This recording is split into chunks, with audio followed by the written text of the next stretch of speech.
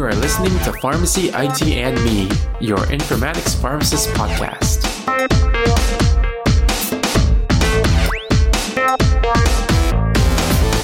Hi everyone, this is Tony Down. Today is Friday, February 21st, and welcome to another episode of Last Week in Health IT. As with every episode, we start this one saying that the intended audience is for everyone. So we don't actually have a lot of news this week, so let's just get right into it. So the first news is coronavirus outbreak used by hackers in a malware dissemination. So malware, it continues to be a problem not only in healthcare, but all the technology uses out there.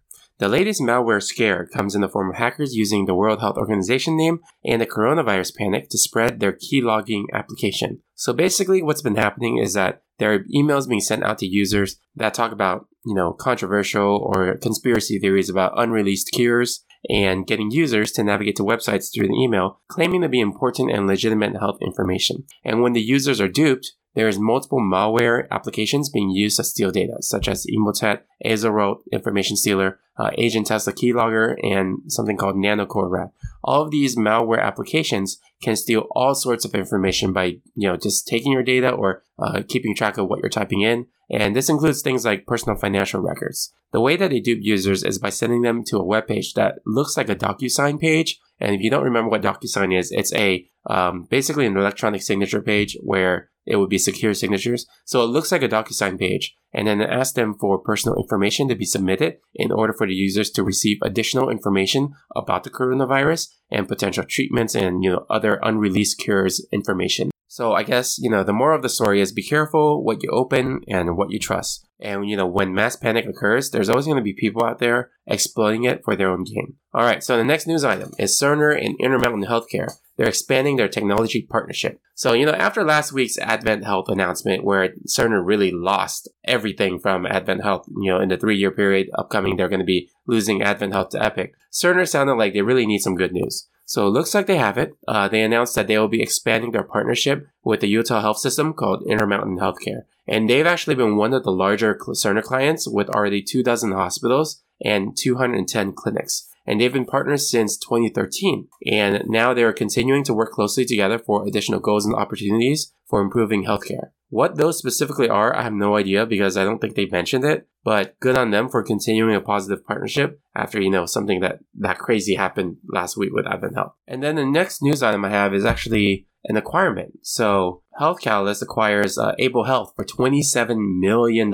So Able Health is a software as a service application that helps with automating measure reporting. So Health Catalyst is a company that is focused on analytics, and they're acquiring the San Francisco-based Able Health, which is, it's a quality and regulatory measurement tracking and reporting company. And man, this is a hefty price tag, $27 million, but I think it's going to be worth it for them because now they have a cloud-based software as a service. And they're saying that, after they acquired this company, their existing quality and regulatory measures capabilities will now be highly improved. And that's mostly because of the way that Able Health can actually automate the measures reporting through their software as a service application. And also to mention again, Health Catalyst, they have a cloud-based data platform already, and it's powered by more than 100 million patient records. And the company already counts, all the Alena hospitals and clinics, Stanford hospitals and clinics, Partners Healthcare, University of Michigan, Intermountain Healthcare, and UPMC, among other clients as well. So this is a big win for them. We'll see how that goes. I'm really curious about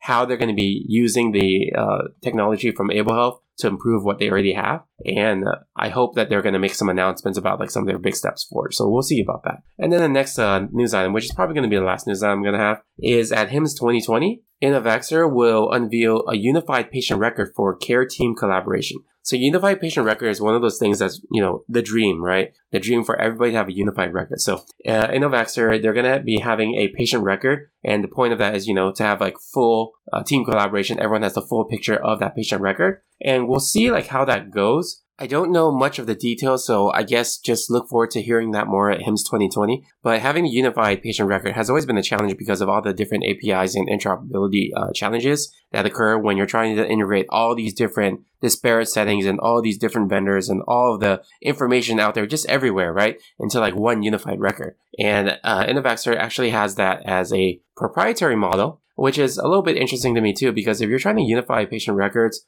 I wonder why you would want to keep it proprietary, because don't you want everybody to have the ability to do that? But I don't know. Like, this is a really interesting idea, and I actually am curious about what they're going to do and what they're going to say about it. Because if they can actually pull this off, this is a really good step towards that one unified record. But, it's always been a challenge in the past, and I'm really curious about how they're going to face those challenges as they come up this time. All right, so before we go, if you'd like to hear more news on healthcare IT, you can check out great curated articles at healthcareitnews.com. It's where I go for daily healthcare IT news to keep myself updated in what's going on in that world.